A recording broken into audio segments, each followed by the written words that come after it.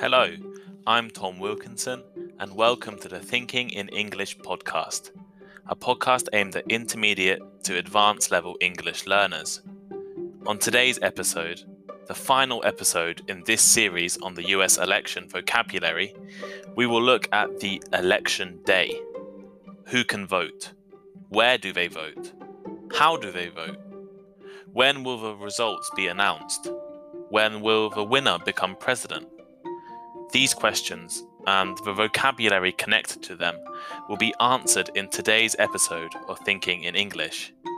If you haven't already, make sure you listen to episodes 6, 9, and 12 for even more political vocabulary. Thinking in a foreign language is a vital step on the road to fluency, and this podcast aims to help you achieve this by discussing various topics ranging from current events to science, philosophy, economics, and much more. All transcripts of the podcast are now available on the Thinking in English blog. The vocabulary lists, comprehension questions, and articles are all there for you to read. The link is in the description, so please check it out. First, here is today's vocabulary list. As always, the written list is available in the description of the podcast and also on our blog, thinkinginenglish.blog. To go to the polls. To go to the polls. This means to vote. For example, the USA will go to the polls on November 3rd. To cast. To cast.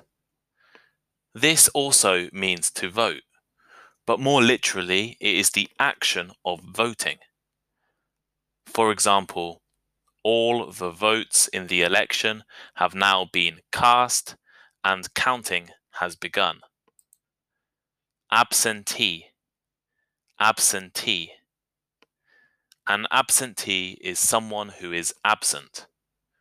For example, if you can't vote on election day, you can vote using an absentee ballot. Intimidation. Intimidation. This is the action of frightening or threatening someone, usually in order to persuade them to do something that you want them to do. For example, as the election approaches, it will be difficult to prevent voter intimidation and fraud. Invalidation. Invalidation. The action of stopping a document, ticket, law, etc. from being legal or officially acceptable. For example, voting fraud led to the invalidation of the election. To tamper. To tamper. This means to make changes to something that you should not, usually without enough knowledge of how it works or when you are trying to damage it. For example, I could see immediately that the lock had been tampered with. Suppression. Suppression. The act of preventing something from being seen or expressed or from operating. For example, the suppression of free speech. Electorate. Electorate. This is all the people who are allowed to vote. For example, the electorate chose Barack Obama as the next president of the USA. And finally, surge.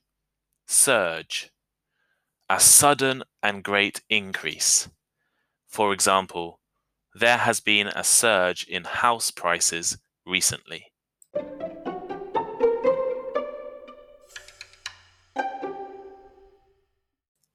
After months, if not years, of campaigning, speeches, debates, and much more, the USA will finally head to the polls on Tuesday, 3rd of November, to elect the next president of the USA. As the leader of the world's most powerful army and influential economy, the US president has the ability to not only affect the future of the USA, but to also affect the future of other countries around the world. For this reason, the election is normally one of the most reported on issues around the world. Throughout October, we have discussed vocabulary and terms surrounding US politics.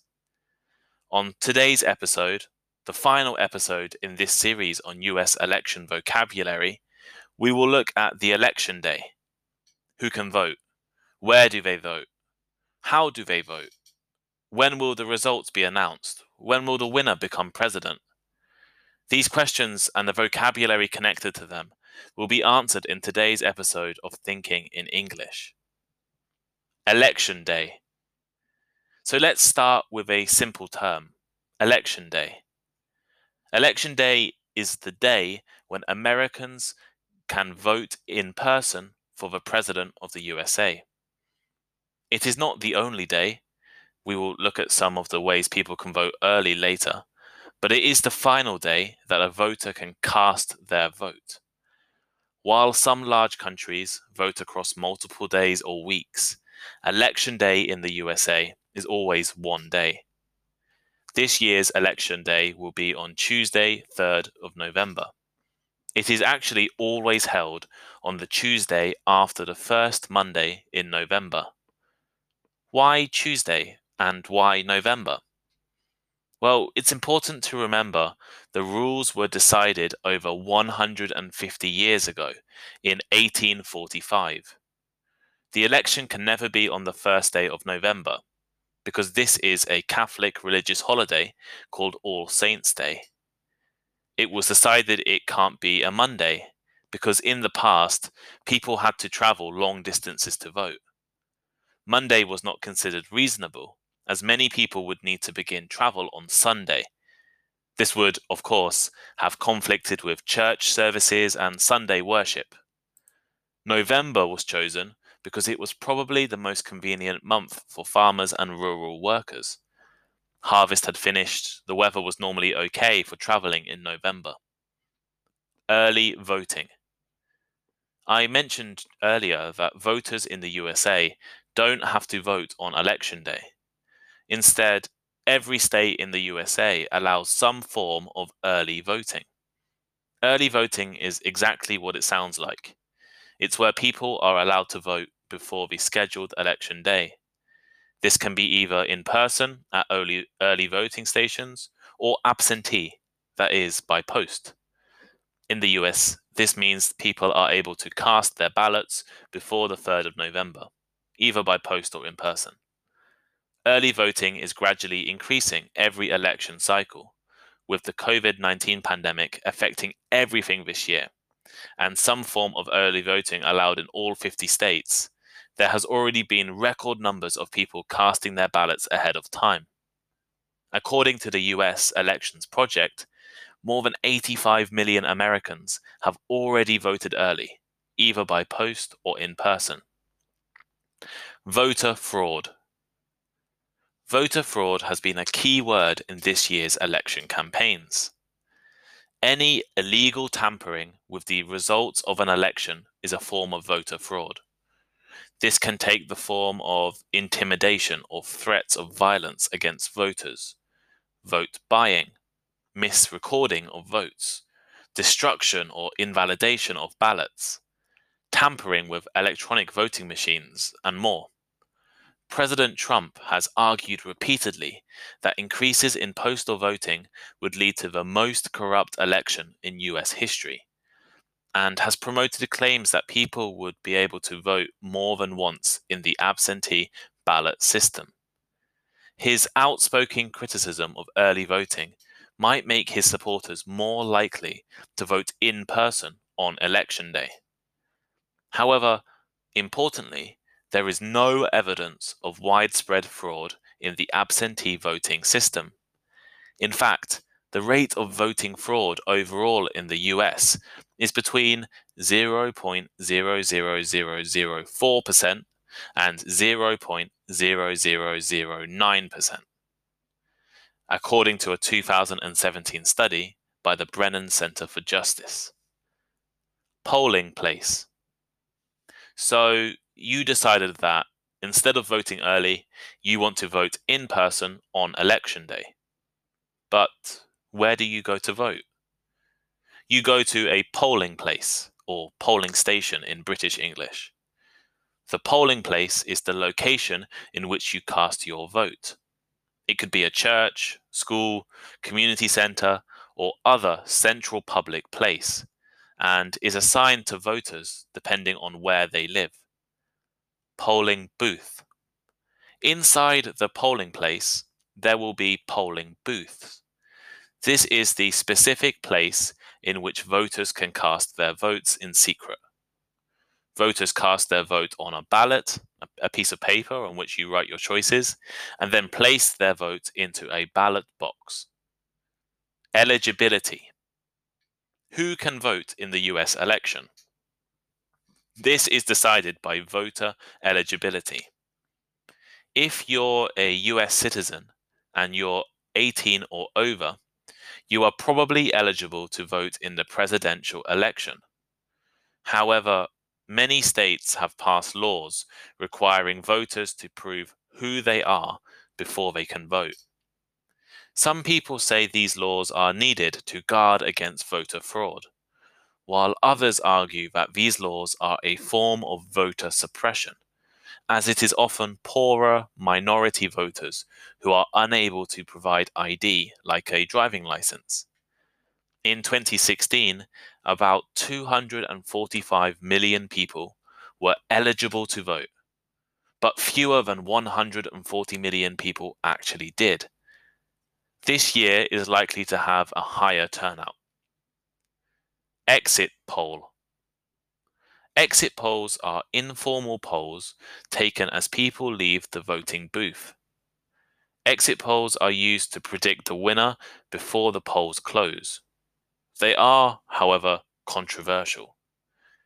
It has been criticized for influencing the results of elections because results from the East Coast, so New York, could be announced before the West Coast, for example, California, has voted. And it has also been criticized as no longer accurately capturing an electorate that is increasingly voting early, absentee, or by mail. Vote counting. In the USA, votes can be counted by people or by machines. Although it can take several days for every vote to be counted, it's usually clear who the winner is by the morning after the election. In 2016, Donald Trump declared victory at around 3 a.m., the day after the election. However, officials are already warning that we may have to wait longer, possibly days, even weeks, for the result of this year because of the expected surge in postal ballots. The last time the result wasn't clear within a few hours was in 2000, when the winner wasn't confirmed until a Supreme Court ruling was made a month later. Inauguration. When does the winner take office? Well, if Joe Biden wins the election, he wouldn't immediately replace President Trump as the new leader. He is instead given time to appoint a cabinet ministers and make plans. During that time, the current president is known as a lame duck. Lame duck usually refers to a president in that period of time after an election and before the inauguration of his successor. The new president is officially sworn into office on the 20th of January in a ceremony known as the inauguration, which is held on the steps of the Capitol building in Washington, D.C. After the ceremony, the new president makes their way to the White House to begin their 4-year term in office.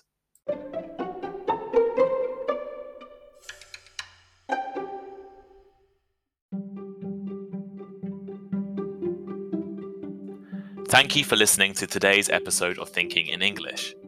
And thank you for listening to all of the episodes in our series on US election vocabulary.